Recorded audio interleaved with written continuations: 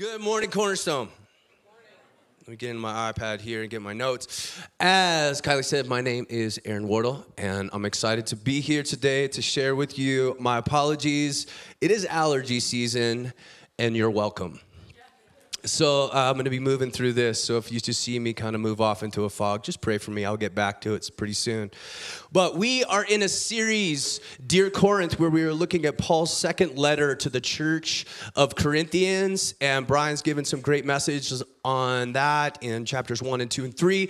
And we're going to fast forward and we're going to jump all the way to chapter 7. Why are we going to do that?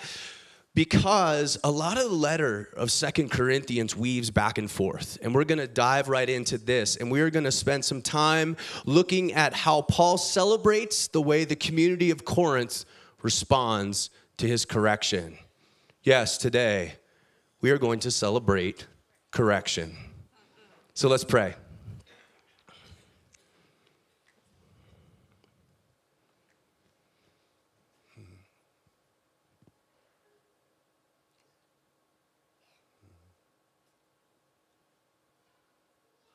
Lord, in this moment,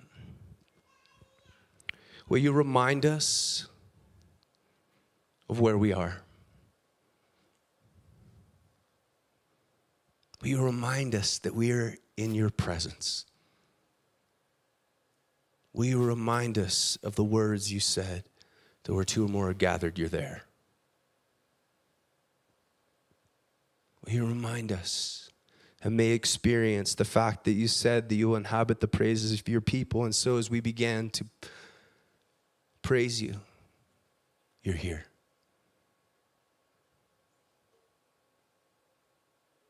I pray that today is a day not rushed, but today is a day where we are aware that we are in none other than the presence of the living God. That we sense and feel a sense of belonging.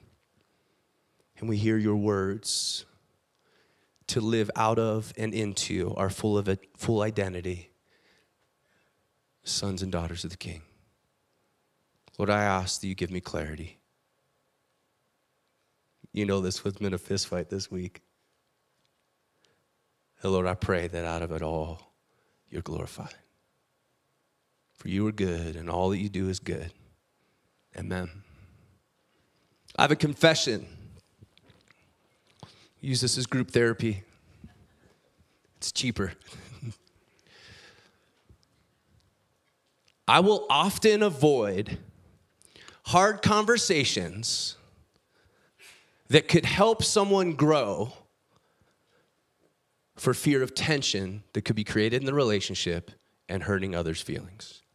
I will often avoid stepping into situations where I can lovingly help someone grow in an area of their weakness, where they may be harming themselves and others, because I'm afraid of the awkwardness of the moment. And I don't want to hurt people's feelings. Am I the only one who is like this? I am. Spoken by a true 8. It is not my favorite thing about myself. But as I was sitting with this, of recognizing that there is a fear that wells up inside of me, I will see a place in another individual's life, and I will not step into with love to help them and maybe even prevent further harm in their life, because I just don't want it to be awkward between us, and I don't like hurting people's feelings. The reason that I know that I am not alone in this is because the great Brené Brown in her book, Dare to Lead, says a lot of people are like this. In her book in 2018, she wrote and talked about as she was interviewing senior leaders at different companies. And they were talking about the crisis that was happening and preventing their companies from growing and being more innovative and more productive. One of the things that was exposed through her research was that she said most of the people said there was a lack of bravery in leadership and a lack of courageous cultures. And what that meant was that many leaders and many businesses and environments avoided tough conversations, avoiding giving honest feedback and productive feedback. And what she says is through the research, it began to have these negative attributes to the communities. Began to see that there was a diminishing trust and engagement in the community because the leaders would see areas that needed addressed, but they wouldn't say anything. And so the very thing that they wanted to not happen was, I'm not going to say anything because I don't want to create distance and tension in the relationship. And by not saying something, guess what it created? Distance and tension in the relationship. And it also said it began to create these other intrinsic problems, that there was problematic behavior, including passive-aggressive behavior, talking behind people's backs, pervasive back-channeling, communicating, meeting after the meeting, gossip and the dirty yes. What Brene points out is that there is a problem that we have become afraid of one another to love each other enough to say something that will help the other person grow. The Brene points out that we love our peace more than we love another person's growth. Does that make sense? Does anybody see that in their life? And I think that one of the things I'll pretend to be an armchair sociologist, that coming out of leading her book, leading into the pandemic, and coming out of the pandemic, and coming out of the racial issues, and coming out of political conflicts, and coming out of all the things over the last 3 years, this is ratcheted up more and more and more, and we avoid tough conversations. Oh, sure, every once in a while we'll lob a grenade at someone and go like, hope that fixes things. But instead of stepping in and loving a person enough to say, I love you more than I love my comfort, and I see something in you that needs changed, and I'm going to love you enough to say it. As we look around, as I know in my life, and I even look in our church, I look in our communities, I see evidence of this all over the place. And then we come to 2 Corinthians, and Paul flies in the face of it. It says that he had external conflicts and he had internal fears, but the Apostle Paul breaks in and he refuses to be polite and nice. He's going, I don't want to be just polite and nice. I want to love you so much that I want to believe and speak to you in such a way that you grow in who you are and whose you are into your identity. And the Apostle Paul flies in the face of his own fear, risking relational tension, risking hurting people's feelings, because he looks at the people of Corinth and he goes, I love you, and you got some things you need to change because you're harming yourselves, you're hurting others, and you're hurting me. And so he steps in. Let's read this together. Excuse me. 2 Corinthians 7, 2 through 11. Make room for us in your hearts. We have wronged no one. We have corrupted no one. We've exploited no one. I do not say this to condemn you. I've said before that you have such a place in our hearts that we would live or die with you. I have spoken to you with great frankness. I take great pride in you. I am greatly encouraged. In all our trouble, my joy knows no bounds. For when we came into Macedonia, we had no rest, but we were harassed at every turn, conflicts on the outside, fears within. But God, who comforts the downcast, comforts us by coming of Titus, and not only by his coming, but also by the comfort you had given him. He told us about your longing for me, your deep sorrow, your ardent concern for me, so that my joy was greater than ever. And then he drops this bomb. Even if I caused you sorrow by my letter, I do not regret it. Oh. Though I did regret it, I see that my letter hurt you, but only for a little while. That's like slang for sorry, not sorry. When I read this, I was offended. He's like, hey, I don't care that I hurt your feelings. Okay, so I care a little bit, but I'm glad I hurt your feelings because I like the result of it. I think I was so offended because it's going, the people pleaser in me, I just felt the room like, oh my word, this is a really awkward situation. And why are you doing this, Paul? And Paul's going, because I love them. I love them so much that I will step into the awkwardness so that they're better. Even if I have caused you sorrow by my letter, I do not regret it. Though I did regret it, I see that my letter hurt you, but only for a little while. Yet now I'm happy. Not because you were made sorry, because your sorrow led to repentance. For you became sorrowful as God intended, and so you were not harmed in any way by us. Godly sorrow brings repentance that leads to salvation and leaves no regret. But worldly sorrow brings death. See what this godly sorrow has produced in you, what earnestness, what eagerness to clear yourselves, what indignation, what alarm, what longing, what concern, what readiness to see justice done. In the middle of his letter, Paul writes, and this is just echoes through history, this revolutionary fly in the face of fear to say, perfect love casts out fear. I'm going to step into a situation with people I love and say something that may sting, because I'd rather it sting in this moment than lead to further pain for you. Oh, man, the conviction of reading this text for me this week, going back to study, I was just like, Lord, please don't make me. Because I began to think of multiple relationships, close and far, present and past, where I have loved my own comfort more than I have loved them to allow them to grow. And I am sorry, because the Lord was naming names. And I think I'm not alone in this. But the Apostle Paul reaches throughout history, and the Spirit of God reaches to us today through 2 Corinthians and goes, let's cut that out.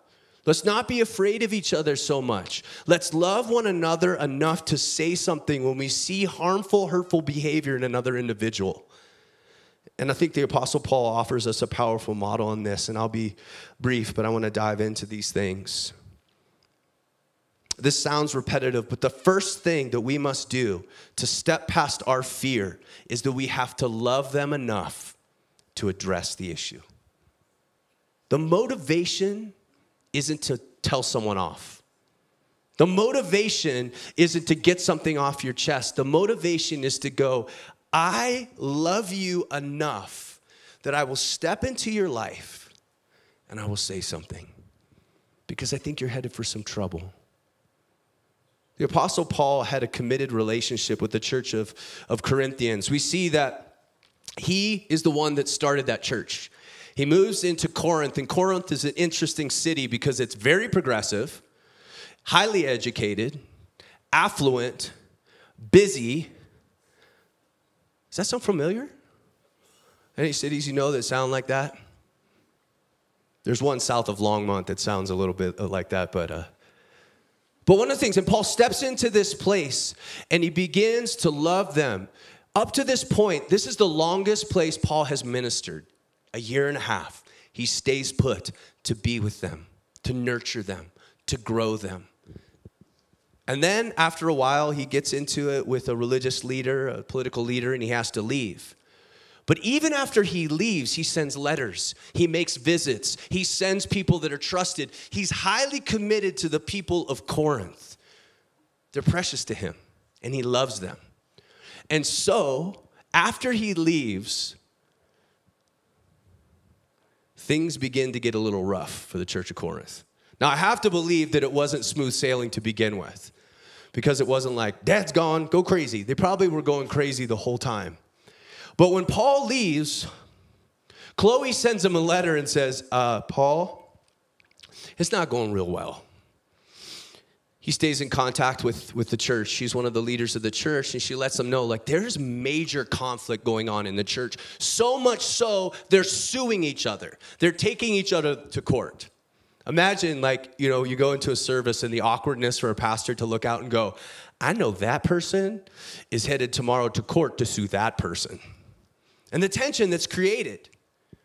Then you have issues of like, you know what, I don't like this leader, I like a different one. Then there's a spiritual arrogance where there was a group of them saying, hey, I just want to let you know that I'm filled with the Spirit and it doesn't look like you are.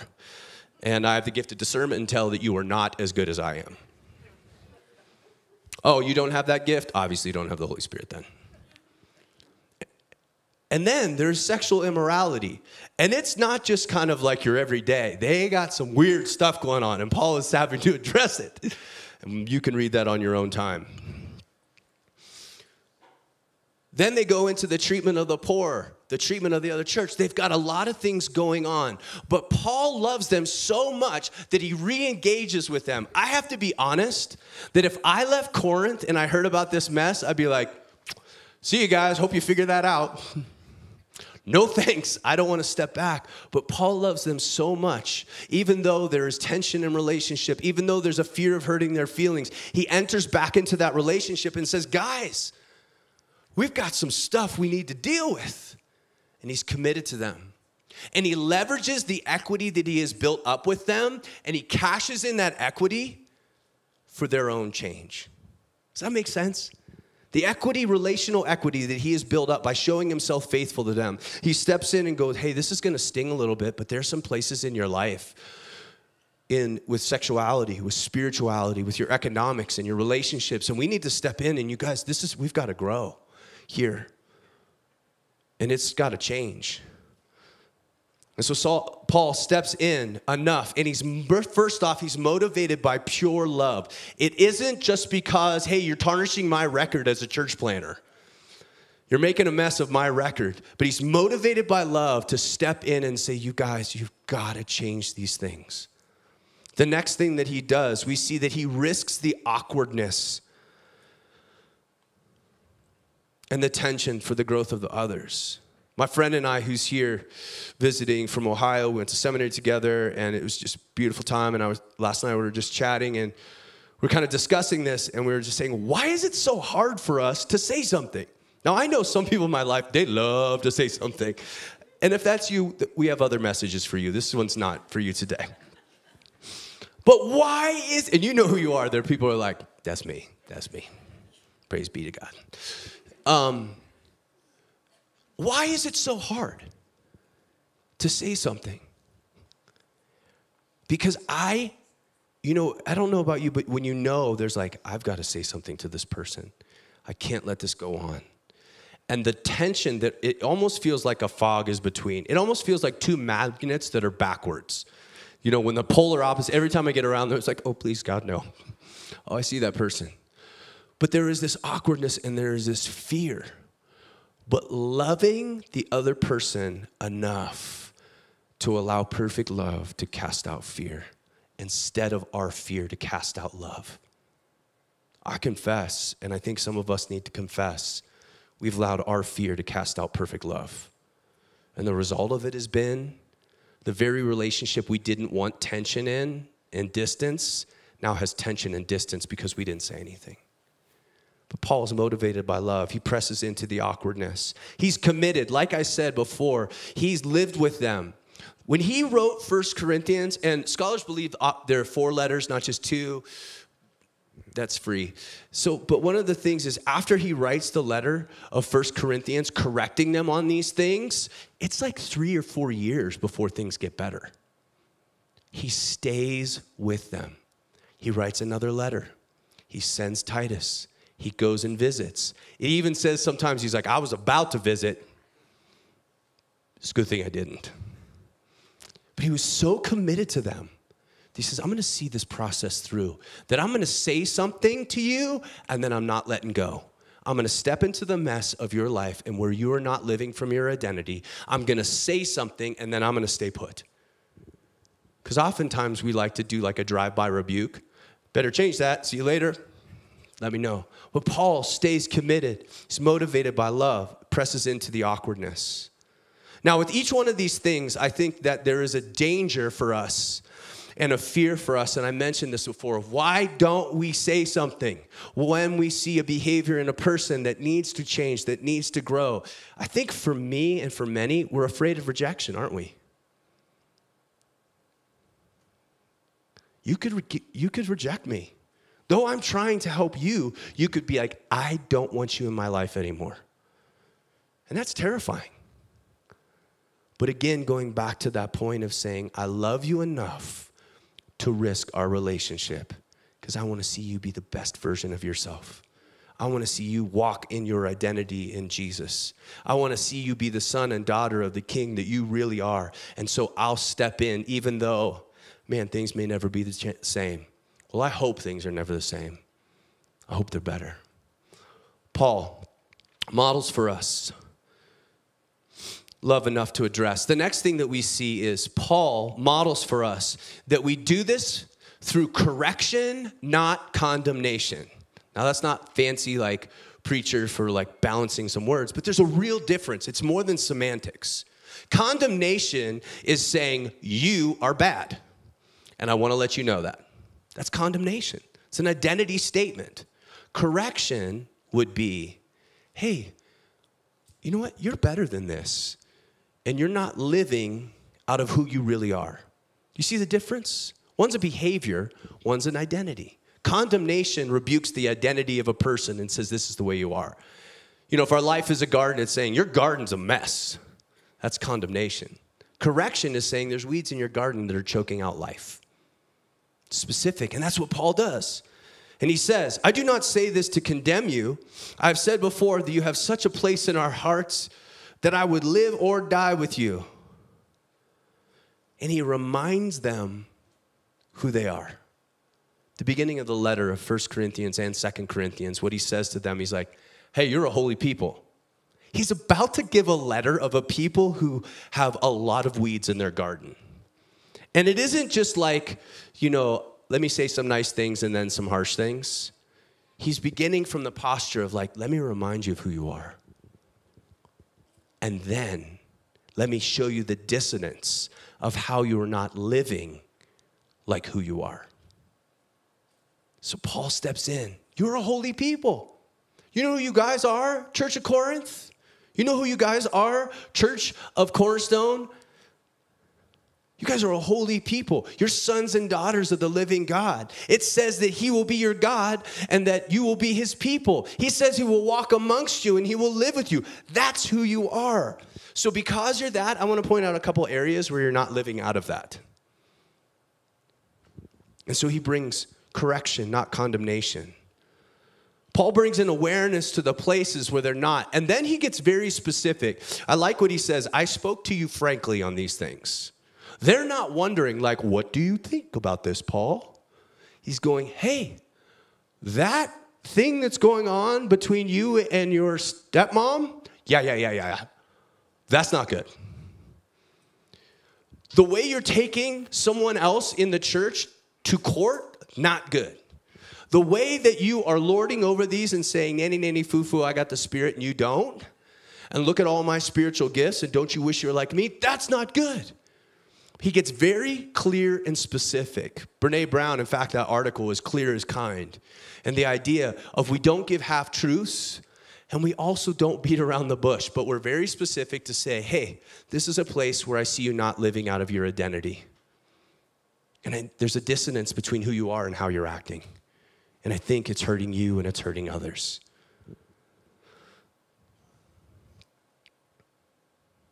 The barrier to this is of correction over condemnation is, and forgive me for another C, it's just the way my mind works. We contaminate our correction because of our frustration. When I have a situation and I'm nervous, this is gonna be a surprise to you, my energy level amplifies. Peter had to tell me to calm down and focus this morning because I'm like, I'm ready to go. Here we go, let's do this. So I will amplify out of my nervousness. When I'm in a tough situation and there's gonna be conflict, guess what I often do? I amplify. And so I will contaminate my correction. And sometimes I do it intentionally because it's like, hey, I just wanna let you know you're really annoying as well, and I just want this to hurt a little bit. And so instead of it just being like a scalpel to remove, it's just like this, I just like, just a little extra on there. We're laughing because how many of us do that? Let me let it stink and hurt a little bit too, just because I'll feel good as well. Praise be to the Lord. But what we do in that is we'll contaminate the correction with our own frustration. So we have to really be in a place of centered and prayerful to go like, this isn't about me.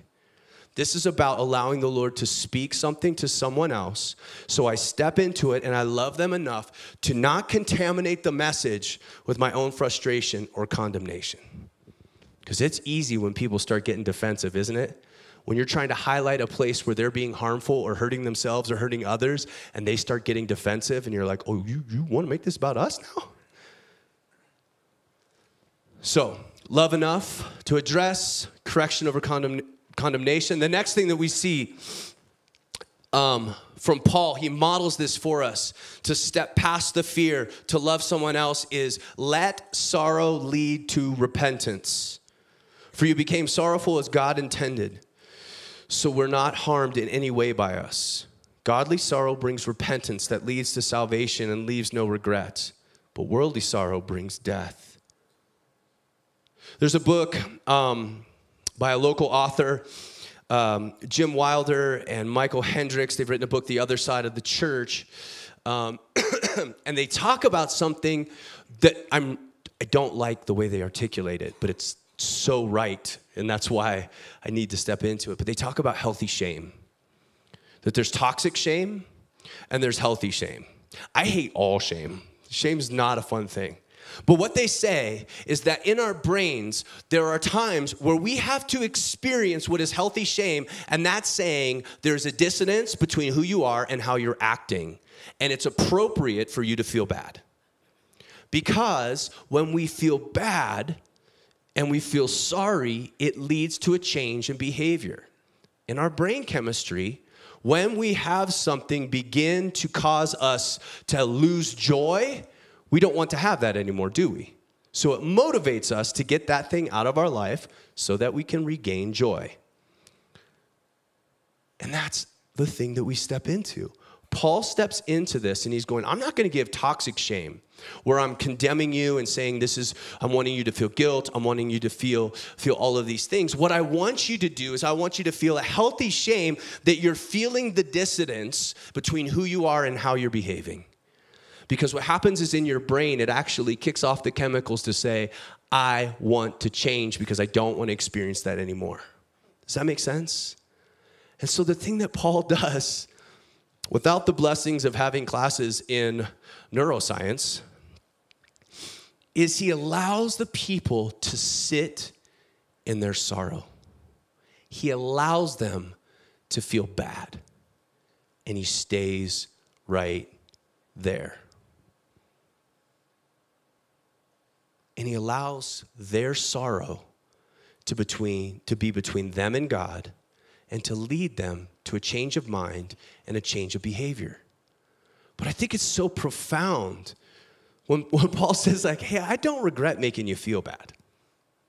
Because that was the motivation that brought the transformation. And I praise God. Friends, that is so hard to do when you say something and you see that someone feels bad and it has actually caused them sadness or it has caused them frustration. But Paul just sits there in it with them and he allows them to feel sorrow that leads to remorse, that leads to repentance, that leads to redemption, which has no regrets. He knows, I'm going to stay in the awkwardness of this moment because it's for your own good and it's not about me. The other thing that Paul does is he endures a whole lot of misplaced, displaced emotion. When he tells the church of Corinth about these things, they don't go, thank you, O wise one. We will apply these lessons to our life now. No, they throw a fit. They're like, what are you talking about? You don't know what's going on. They blame others. They blame each other. We like Apollos more than you. They even go so far to say to one another, now, is he really an apostle? They turn on him and their defensiveness becomes aggressive against him. And what does Paul do?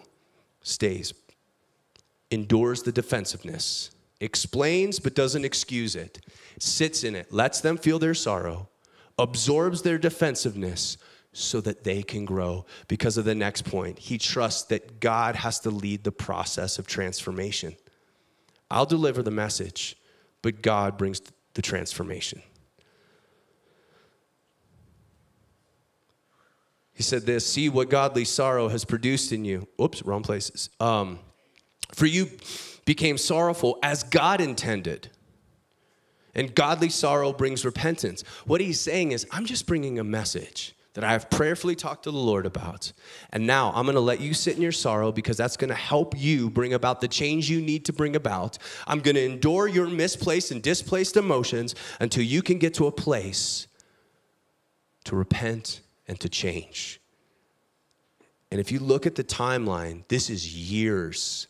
Now, I'm hoping for us at Cornerstone, as we create a courageous culture where we will step past our fears and step into love others, that it isn't years that we have to endure this.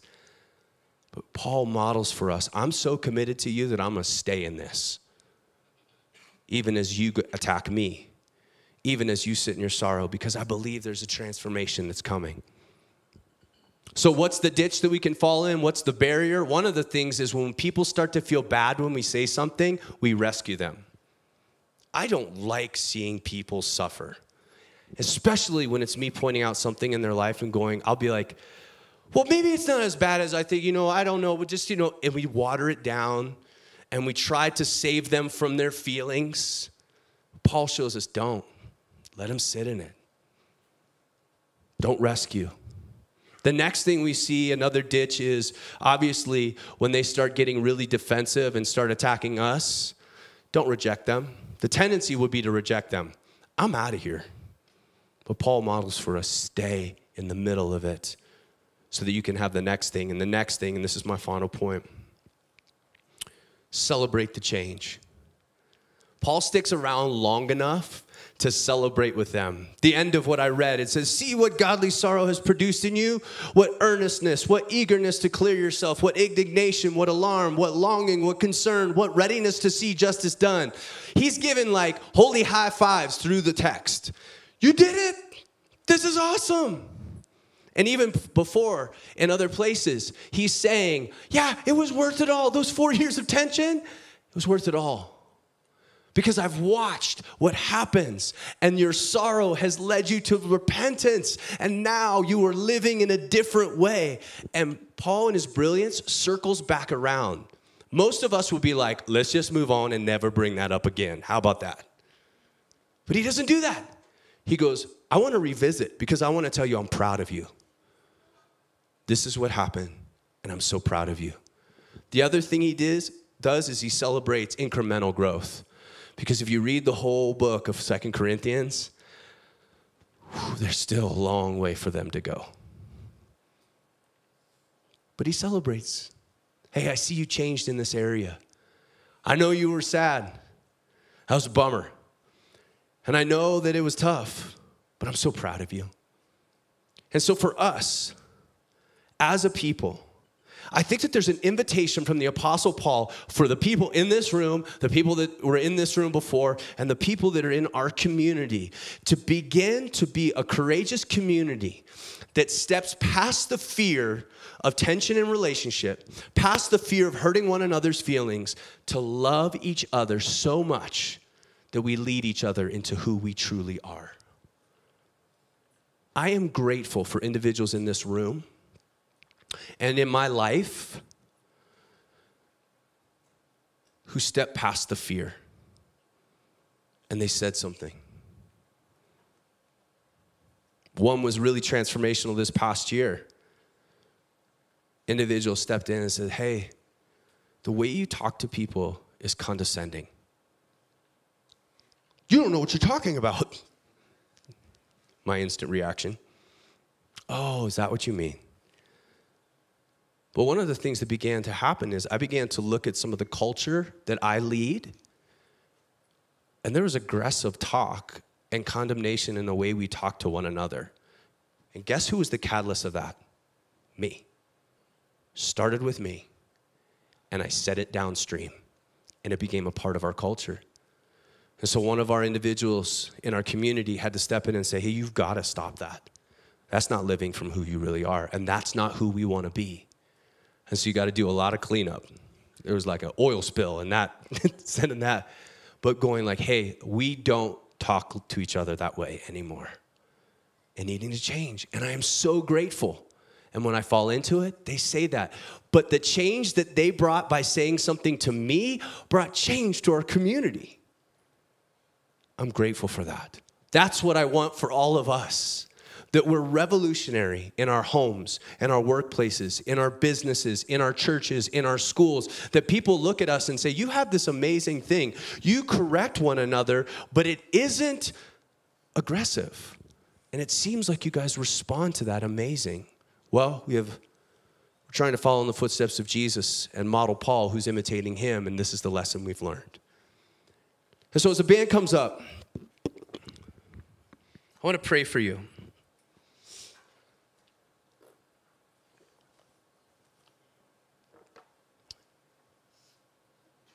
There's two groups. If we could bring lights down and just like less.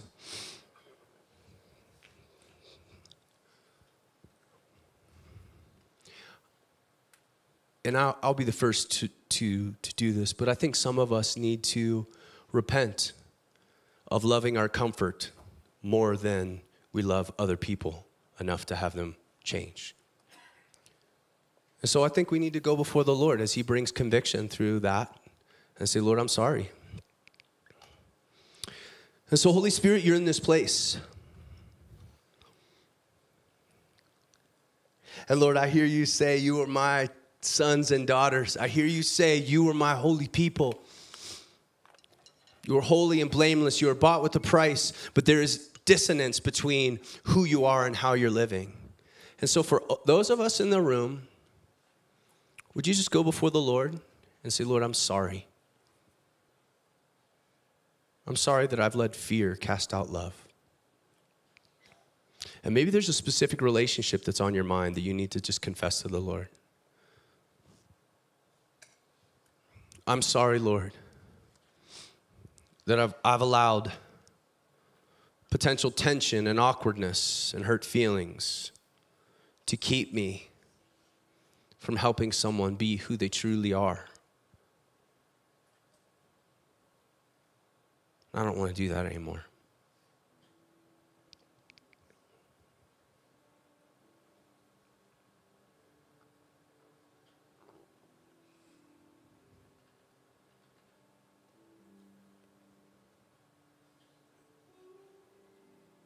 For a second group of people, there are individuals who have a real phobia of tough conversations. And I want to pray courage over you. So if you're in that place and you just be vulnerable and honest and just open your hands, I want to pray a blessing. That the Lord will bring courage to you.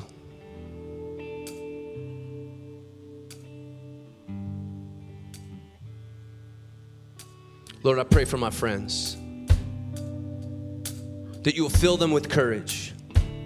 That you'll motivate them with love. That they will love you and love others so much that they'll step into those tough conversations. That they'll allow others to sit in their sorrow and they'll stay put. Lord, I pray you give them wisdom and courage to press past their fears to love.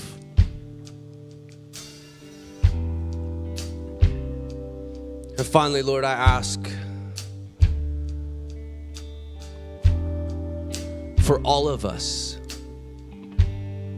that on the other side of this coin, we will be a people who are open to correction. And that we don't make it so hard on people to give correction. That we'll be humble and open and ready to receive that. And that will be a part of creating a courageous culture here at Cornerstone. That loves enough to address. That brings correction, not condemnation. That lets sorrow lead to repentance and celebrates every increment of change that happens in a person's life. Lord, I pray these things in your precious name. Amen.